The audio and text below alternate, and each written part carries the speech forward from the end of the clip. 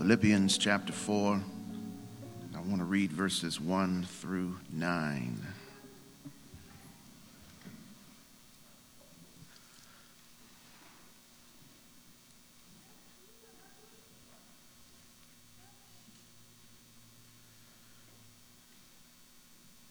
Philippians chapter 4, beginning at verse 1. I'm reading from the New Living Translation this morning.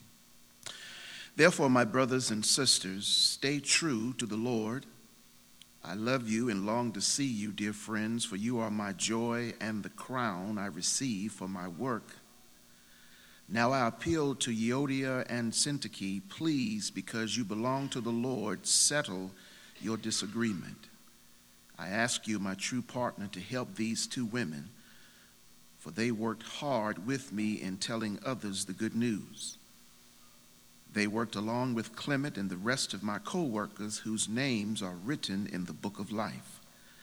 Always be full of joy in the Lord. I say it again, rejoice. Let everyone see that you are considerate in all you do.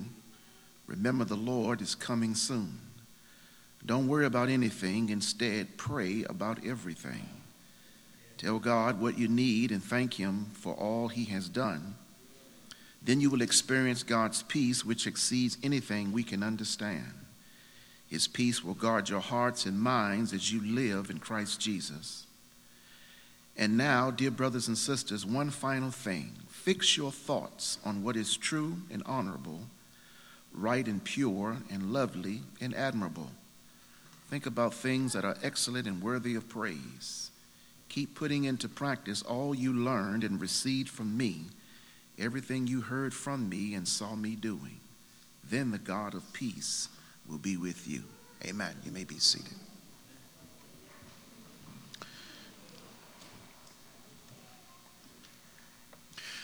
Coming to the end, of course, of that series of sermons I initiated about the topic of words, I want to talk this morning about a final word about words as we bring to this short letter that Paul writes to the church of Philippi. Without giving you much detail from Acts chapter 16, but I'd simply say that here is a short letter in which Paul writes to express both his gratitude and to accommodate those Christians at Philippi who were masters at understanding the spirit of generosity. But when you read the letter here in this third and fourth chapter, particularly chapter 2, there is something yet nagging at Paul's spirit. And Paul utilizes what I consider to be the idea of words to convey not just his words of gratitude for their acts of being generous when he needed help in doing missionary work, but he further wants to use these words to provide what I call a stern disciplinary action. He's disappointed in one area of their life that is standing out and that is overshadowing all of the good that they have done. Somewhere in their congregation, we are not told specifically what it is, but something in this small church is happening between a few people in the church. Enough so that it's disrupting the entire congregation, that it might be effective, not just what it's doing outwardly, but it's becoming obvious that something is missing inwardly. They are putting on a good show in expressing out of the church, but inside the church, there is a tension and a spirit of dissension. Something is happening to the point where Paul says, I certainly do love the fact that you are a giving people, but you've got problems internally and they can only be resolved if you are willing to meet them.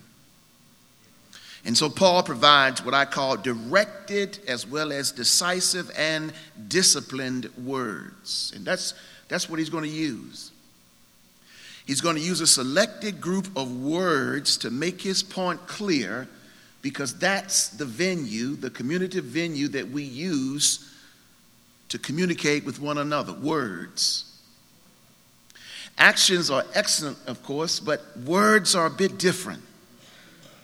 They have the power to be descriptive and to be persuasive and to be life-changing, life-altering, constructive, and even empowering, and sometimes sensual as well as comforting. But they also possess the power to be oppressive and destructive, assaulting and injuring, limiting and deconstructing of people's lives and spirit, to a point where you can literally shut a person down with the use of words. And yet Paul is going to utilize this linguistic effort, the pronunciation of sounds, to grasp both the psyche and the seat of the human being, the heart, that he might bring about a change in their situation. I know there's something wrong, because if you read the second chapter and begin reading at verse 1, listen to what Paul says, which tells me that something is going on in this congregation. He raises the question, is there any encouragement from belonging to Christ? Now that question might be a response from the ending of chapter 1, because there are those within the church, perhaps at large as well, who are wrestling with the fact that they are struggling as a congregation just because of their witness. And sometimes you feel like the world is against you just because you know Jesus. And just because you're taking a stand, or there are some things that you believe in that the rest do not believe in, but you're holding on to what you believe, sometimes it's a challenge to you to remain committed to what you do believe. And yet it's Paul who's trying to warn them in the ending of that first chapter, beginning at verse 28, he reminds them, don't be intimidated in any way by your enemies. This is a sign to them that they're going to be destroyed, but that you are going to be saved by God himself. Translation, sometimes when you stand firm, don't change your position because someone is attempting to be intimidating. But hold on to what you believe, and if you believe it, trust God to bring you out, even though what you're believing may be contrary to what others are trying to say. For he says in that 29th verse, you have been given not only the privilege of trusting in Christ, but also the privilege of suffering for him. And then he says, we are in this struggle together. You have seen my struggle in the past, and you know that I am still in the midst of it. He says to these people who he had the privilege of starting as a congregation, I've been through a lot, and I know what it means to struggle, and I'm trying to show you as an example, don't throw in the towel because it looks rough.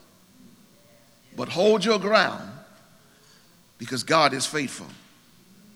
But then he says in the second chapter, beginning in that first verse, he says in that question, do you get any encouragement for belonging to Christ, any comfort from his love, any fellowship together in the Spirit? Are your hearts tender and compassionate? Now that lets me know right there that something is shifting.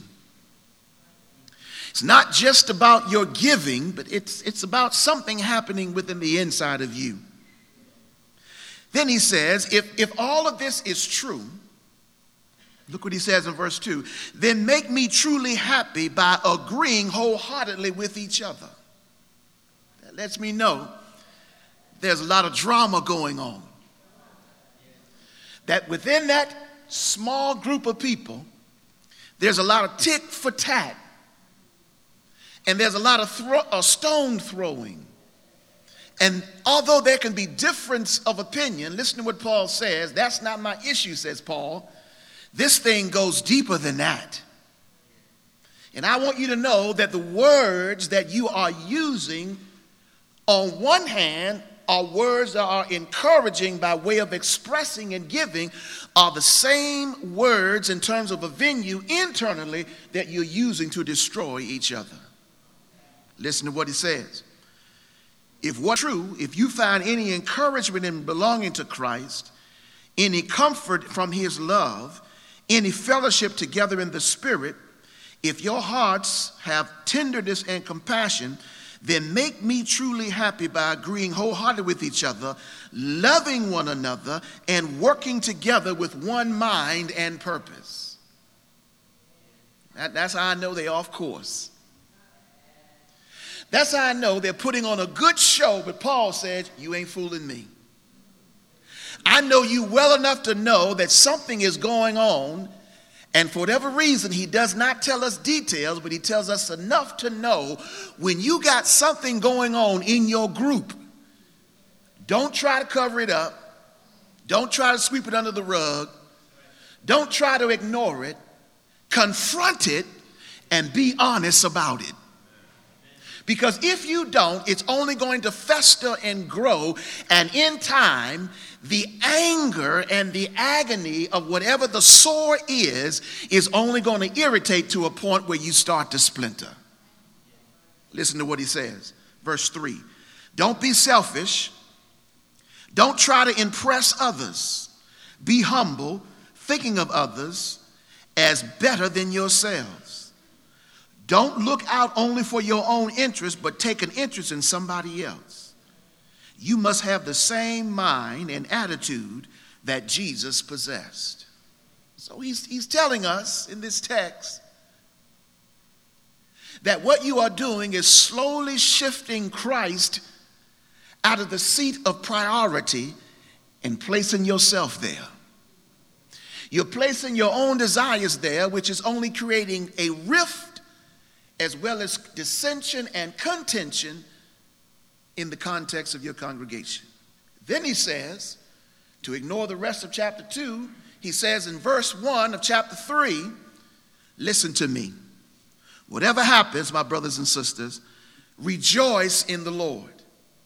I will never get tired of telling you that, says Paul, over and over again, because it is the safeguard of your faith. Find a way to keep the joy alive, because if you don't, you will eventually succumb to whatever the pressure is, and joy will be replaced with regret. So Paul is basically telling us that whatever it is that is causing the joy not to be obvious in your life, confront it, deal with it, get rid of it, and replace it with the joy of the Lord, which is your strength. Then he says, as he opens in chapter 4, here's the crust of my issue. He says, I'm tired of just hanging around the periphery of trying to tell you that I know something is wrong. Let me pinpoint, which is what we do not like to do when it involves people. We like to use words and we like to use phrases like, well, I've heard, or they say, or I don't know. I don't want to point the finger at anybody. And watch what Paul does in this 4th chapter. He says, my beloved brothers and sisters, stay true to the Lord. And by that he means God never says, somebody told me, Murphy, that you said or that you are doing. Instead, God comes directly to me and puts his finger right in my chest and says, this is what I know you're doing. In other words, God don't deal in the peripheral. Okay, let's translate that. God doesn't deal in hearsay, gossip. You know what that is, don't you? You know, stuff we heard one dog, if he carries or brings a bone, he will carry a bone away with him. It might working, I think it's working. So he says, stay true to the Lord. And here's what I want to do. Let me give you Paul's remedy to why words are critical, and you must examine how you use them before you use them, lest you use them in the wrong sense and state, and they end up meaning something totally different than what you intended. So he says, watch this. In this first verse, he says, it's important that you know that I want to see you. Now remember, Paul is in prison writing this letter in Rome, waiting for his sentence to come from Nero. So he writes to them and he says, I want to see you and know that I love you and know that it's important that I'm writing with this tone. I'm saying things the way that I'm saying them. Here's the first point. So that you will understand you are my pastoral reward. Now, where did I get that from?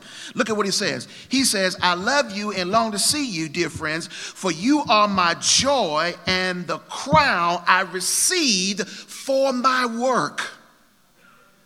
In other words, he says, as someone who preaches to you, I get no enjoyment out of seeing you not grow, but instead, your growth is the reward of my labor.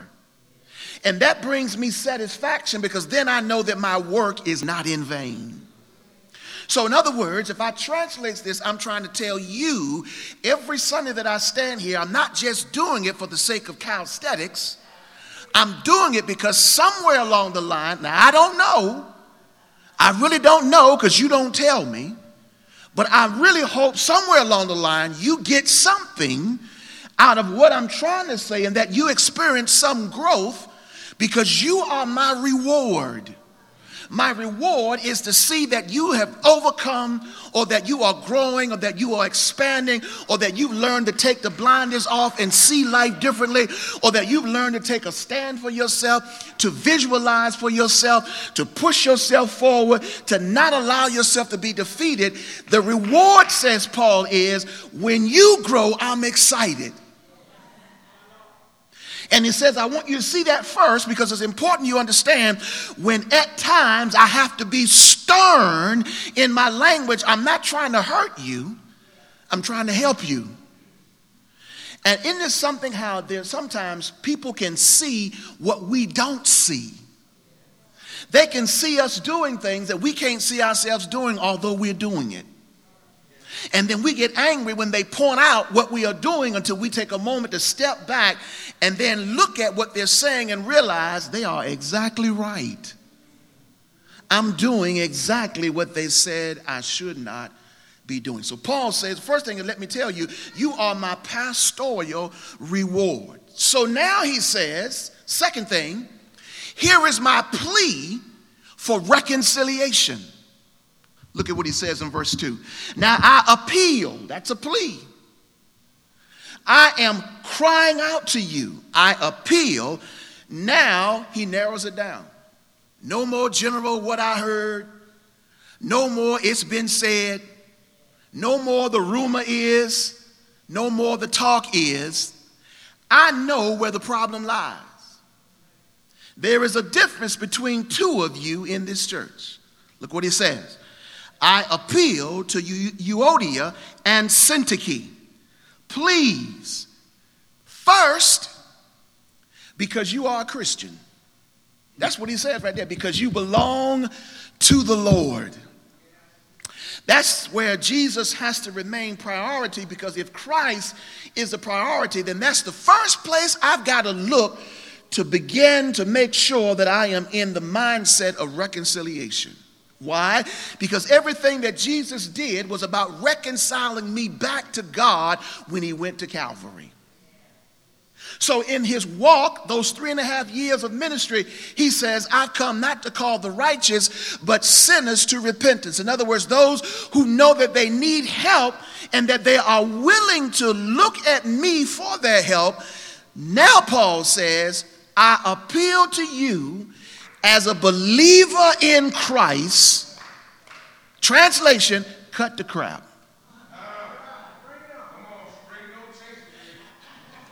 If we were outside of church, I'd say it differently. But that's what he says. Cut the crap. Look what he says in verse 2. I appeal to you because you belong to the Lord. Settle your difference. And he says to these two ladies, I'm not telling which one of you to go to the other first. I'm telling both of you to go to each other first. Well, if you do that, there's no room in between for us to discuss who's going to come to who first. Paul says, I want both of you to get it together because you are extinguishing your light for the kingdom. All right, so let me bring it down more plain to you. So when we don't work with our differences in church and we're not willing to go ahead and face the fact that we have an issue and we need to address it, what we do is we affect any new member who comes to the church. Because we give an impression on the Lord's day how things look one way, but then when they catch us behind the scene to do ministry work and see our bickering with one another, then they realize, this ain't what I signed up for. There's a disagreement between us and we never confront it. So we continue the bickering, which only increases the anger, but causes that person who has just come into the congregation to rethink their decision. Did I make the right one? Because I just left out a mess and I sure don't want to come into any more mess. So Paul says, I need y'all to get your mess together. If you got to go outside in the woods and fight it out, go out there and fight it out. But when you talk about being in the kingdom, let's do kingdom business. There it is right there in the text. He calls them with a plea to reconciliation in verse 2. And then he gives a word for those of us who will look at the situation and say, I'm not in that. That's their issue. I'm just going to pray for them. Oh, no, Paul, don't let us off the hook. Look what he says in verse 3. I ask you, my true partner, help these women. Oh, Paul, why you want to put me in the middle of this thing? Let them work it out. No, I don't want them to work it out alone, Paul says. I say, Paul, that you need, my third word, he pleads now for us to be responsible. So he told them, you're my pastoral reward. He told them, I'm pleading for you to reconcile. Now he says, I want you to be responsible, not the two ladies, but all of you who are standing around looking. You see it going on a regular basis, and you say nothing. Don't come tell the pastor. Don't tell the deacon. Intercede so that you can help healing. There it is right there. Look at that verse. I ask you, my true partners, to help these two women. Why? For they worked hard with me in telling others the good news. Why does he say that? Because if we don't, everything that we've done for the kingdom goes down the drain. Because of the impression that it leaves on those who looks at us. So here's what Paul's saying in layman's language. How y'all treat each other is being observed by people who may consider being a part of your congregation. But when they see y'all act one way on Sunday morning, and then they have the privilege of somehow coming into another gathering and see how y'all act differently, it makes them scratch their head and wonder, is this where God's love exists? See, that's where they were problematic in Philippi. They showed love outwardly, but they couldn't show any love inwardly. They were struggling. And Paul says that's because you got an issue and you won't face it. So he says, I call on all of you to be responsible, verse 3.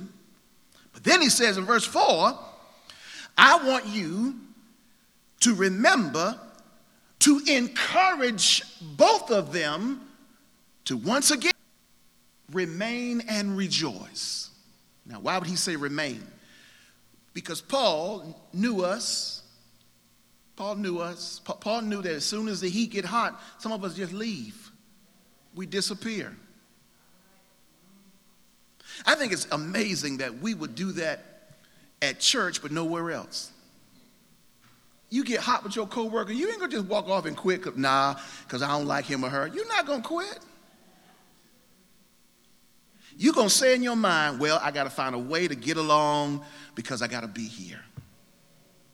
Well, if church means, if God, let's put it where it belongs. If God means that much to us, and this happens to be where we experience our fellowship with God and with one another, why do we leave when we get into a conflict with somebody? Conflict resolution is a part of human existence. And if you're looking for a place where you don't have any conflict with anybody, you're going to have to live on an island all by yourself. And if you live on an island all by yourself, then you won't have anybody, not only not conflict, then you won't have nobody to love you. Because you'll be all by yourself. You won't have anybody to disagree with. You won't have anybody to let you know that you're all right. No one can confirm you because you're all by yourself. That's the joy of interacting with other human beings. We're not always going to be this. They're going to be sometimes this. But it's our challenge to work at bringing it back to this so we can recognize how powerful human love truly is. There it is right there in the text. Paul says, help them rejoice. Look at it in verse 4. Always be full of the joy in the Lord. Why? Because you're going to need that when that joy is being robbed. You got to find a way to put it back in again. So he says, look, he says, rejoice in the Lord. I like the King James. And again, I say rejoice. And then he says something interesting. He says, let every one of you consider what you're doing. Think about what you're doing for the kingdom. Look at verse 5. He says, let everyone see that you are considerate in all that you are doing, or all that you are all that you do. Now here's what he means by that.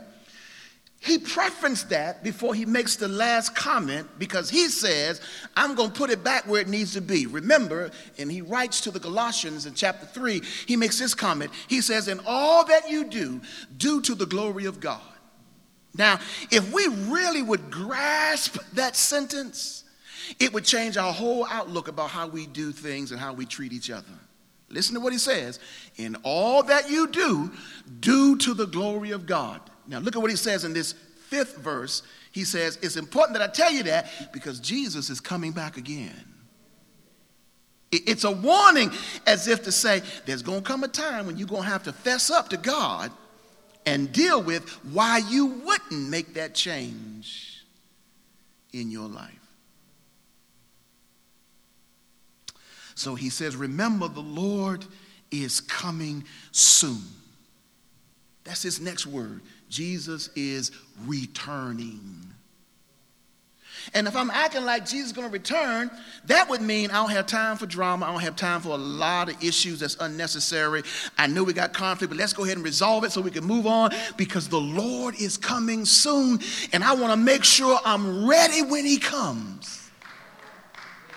So I'm more interested in rejoicing than I am in trying to find out how can I beat you at this thing. And if that's not even work, look what he says in verse 6. He says, let me remind you not only that God is returning, but exercise responsible praying. Look what he says in verse 6. Don't instead pray about everything. Maybe another one of my challenges, says Paul, is the two of you have differences because y'all do a lot of talking, but not enough praying. Y'all may do a lot of talking to each other, but you're not praying about what you're talking to each other about. You ever thought about just simply, saying to the person, you know what, rather than us just talking at each other, let's just stop for a moment and pray that God give us insight and wisdom and the spirit of reconciliation so we can show people that whenever you do have a conflict, here's what you do. Seek the Lord where he may be found. Call upon his name while he is near and watch him reconcile so that the devil doesn't get the glory. There it is right there in the text. He says, don't worry about anything. Instead, pray about everything and tell God what you need and then thank him for what he's already done. So he says to them, is this the first time you ever had a conflict? That's what I meant when I say it's amazing how when we talk about church, we'll leave when we start having a little problem, but we won't leave anywhere else. That's what Paul means. Because you've had problems everywhere else, but you never left. You stood your ground and you worked it out. Why do we abandon church? Go somewhere else and take that same attitude that you left with here to somebody else's congregation and disturb that mix, of course, only to discover that they got issues too. May not be the same, may not be at the same. That's the reason why people love to join mega churches. I see why. You can easily hide, ain't got to worry about the conflict. Go to church, check in, check out, I'm on my way home.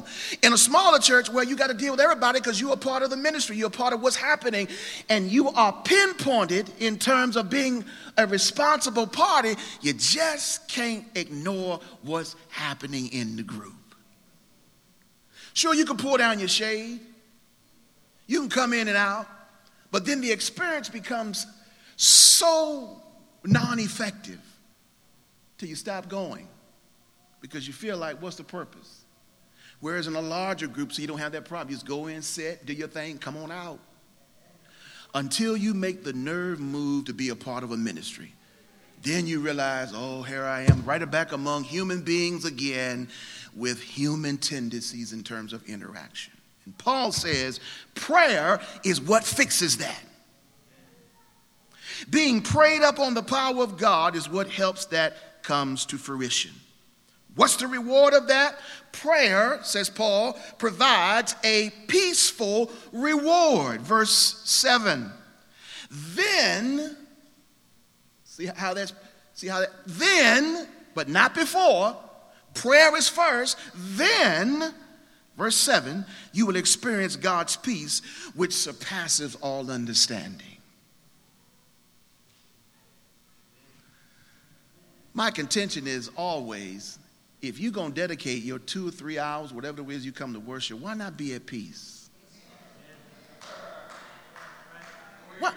Why not be at peace?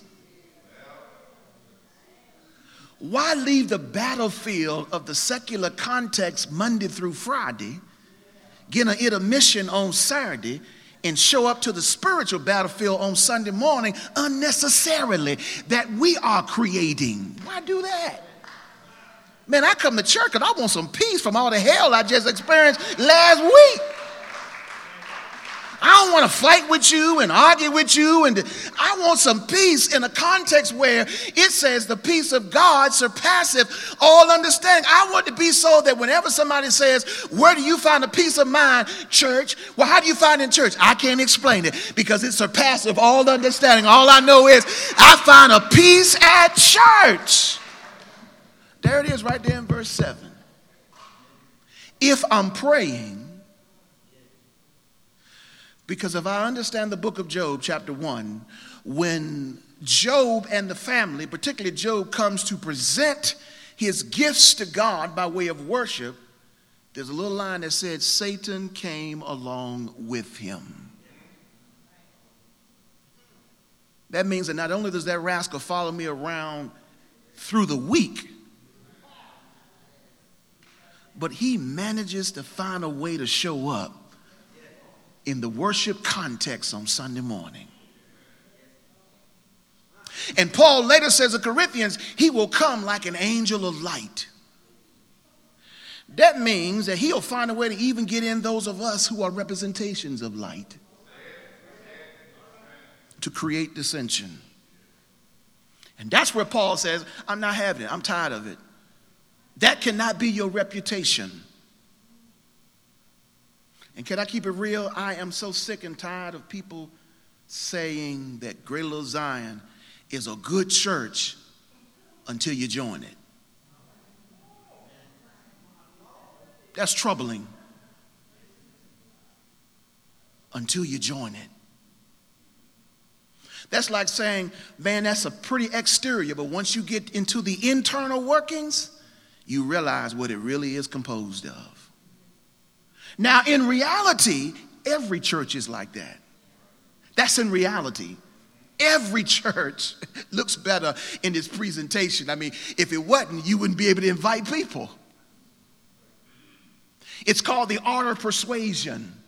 So you put your best foot forward first until you join. Then you get to see who I really am behind the scenes. But that's every congregation. But what Paul is saying is, even with that, there should be a reflection of not only do I look bad, but I'm trying to work this thing out. We're working on ourselves. We're trying to grow. And yeah, we got issues, but we're working this thing out in God's love. And we're trying to allow God's love to permeate through us so that we can make the necessary change and show, we're going to see later, show other people what it means to grow in grace. So maybe we need to come to realize, first of all, that not all of us are perfect. In fact, none of us are perfect. And secondly, I don't care how holy and sanctified we look on Sunday morning, we're still working out our salvation. We're working on holiness. We're working on what it means to be sanctified. So Paul says you get a peaceful reward in verse 7. And then he says, his peace will guard your heart and mind as you live in Christ Jesus. I'm going to give you a piece of revelation that's extremely important, but yet it probably seems so insignificant to you because it ain't going to make you shout. And that's this. Most of the time, the stuff that we experience in church in terms of it being self-inflicting wounds is a result of us not having a peace with God ourselves. So whenever I'm unpeaceful, I'm going to make somebody else unpeaceful. See, misery follows misery.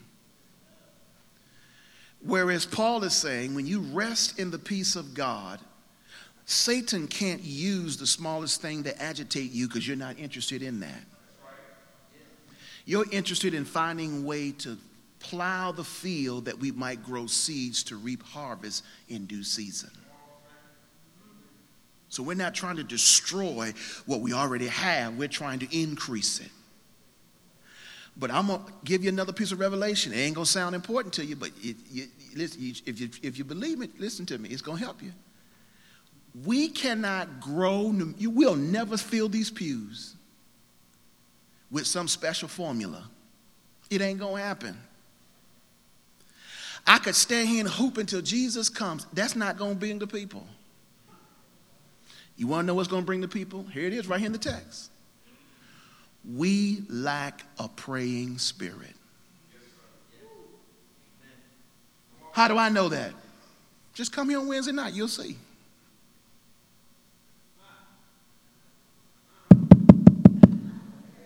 Wow, got quiet. Now, I know this is what you're saying to me.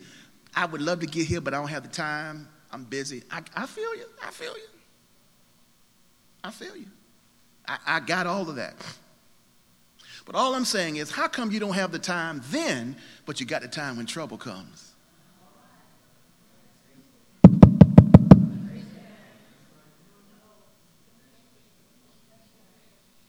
I'm just saying, church growth is work. And in fact, if you serve in any ministry, you'll come to realize church work is work. Dealing with people is work.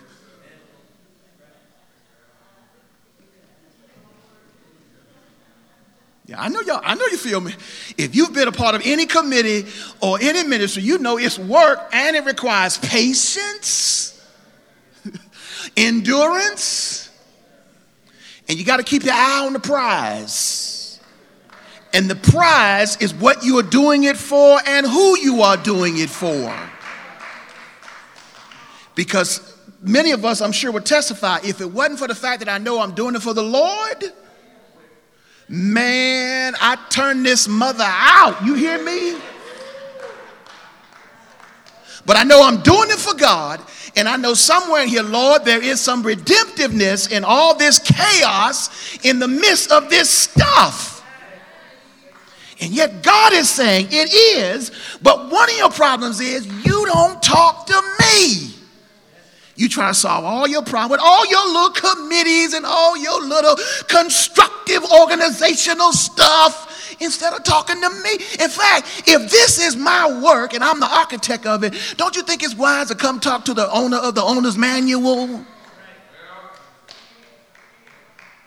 But no, part of our problem is we think we're smarter than God and the preacher. That's a part of our problem. Because we read the same manual. Have you ever noticed that you never try to tell your doctor how to be a doctor? Or your lawyer how to practice law? Or your dentist how to practice dentistry? Or your orthodontist how to fix your teeth or whatever it is? Who's the guy on the feet? Podiatrist. You never tell him how to fix your feet?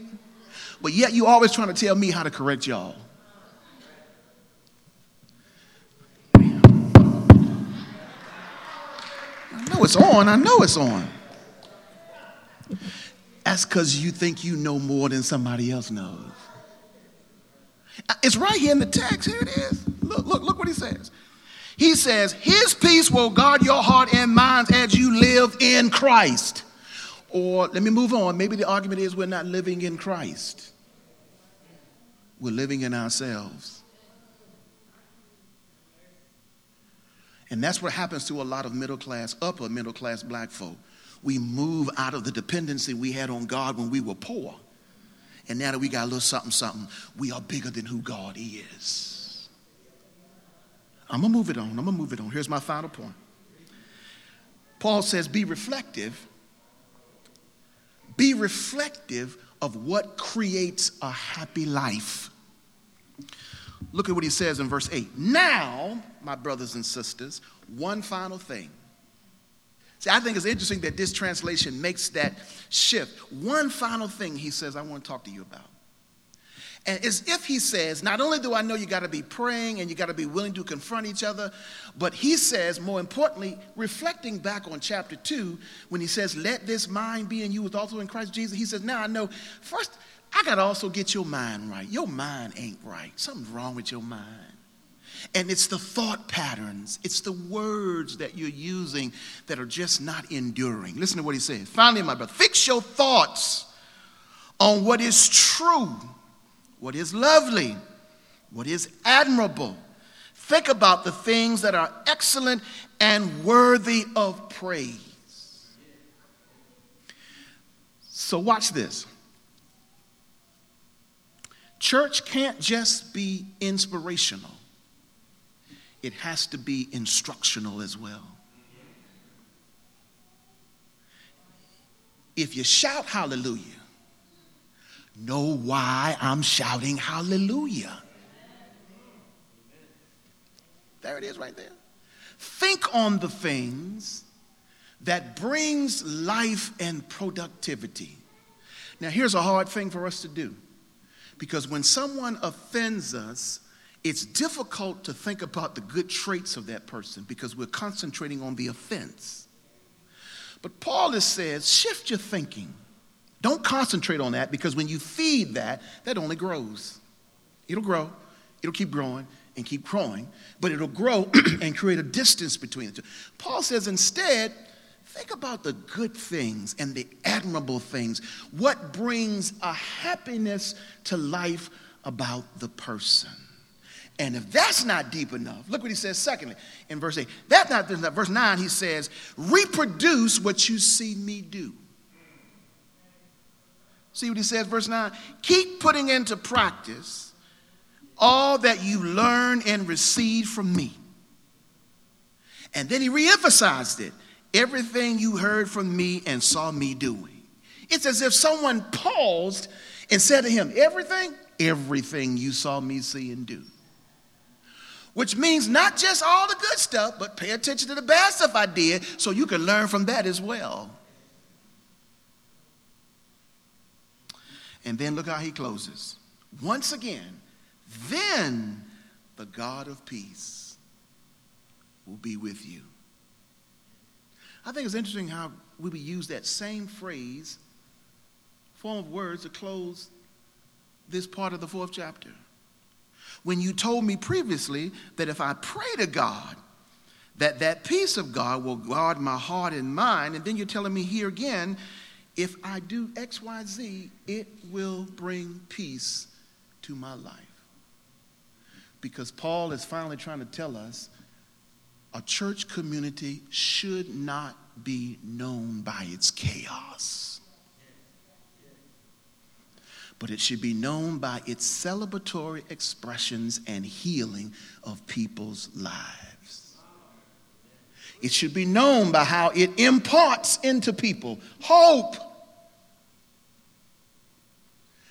Hope that will help them deal with those hopeless moments they encounter through the course of the week. It should be to a point where people should be anticipating to get here on Sunday morning.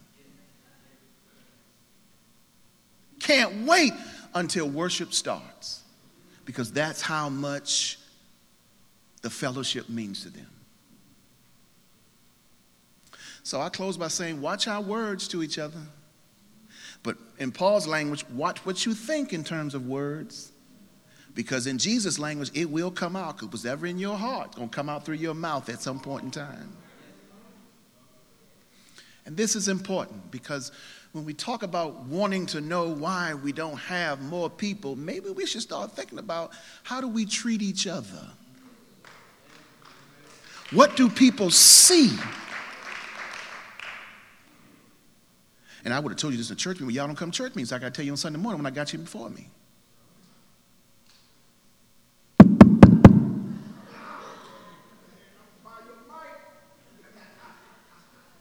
Yeah. But back to my first point. Remember, what I tell you is not to harm you. It's to help you. Why? Because you are my pastoral reward. And if I told you something to destroy you, I wouldn't be just destroying you. I'd be destroying me. So Paul uses this analogy, a father and child. Now that's not to demean you, that's an analogy. As a father disciplines his child, why? Because he loves them. And sometimes hard discipline is tough discipline. But I'm looking out the horizon for the child. And I'm thinking, I don't want my child to destroy what they could potentially experience.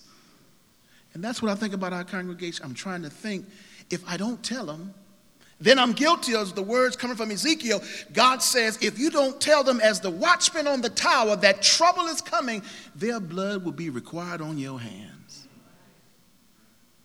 So somebody may say that some things that I've said this morning should not have been said in the congregation. Here's what I got to tell you in return. I don't care if you think that's the issue. Why? Because I know one day I'm going to have to account to a higher power than you or I. And I don't want your blood on my hands because I wouldn't tell you the truth. Now, sometimes truth needs to be contextualized. By that, means, you probably might want to find a setting that you can't say certain things. This is not one of them. Because it's a warning. And that's what Paul did to these two sisters. Get yourself together. Settle your discrepancies. Because Jesus is coming back. And I don't want him to find me with my lamps untrimmed. Lord, let the words of our mouth and the meditations of our heart be acceptable in your sight.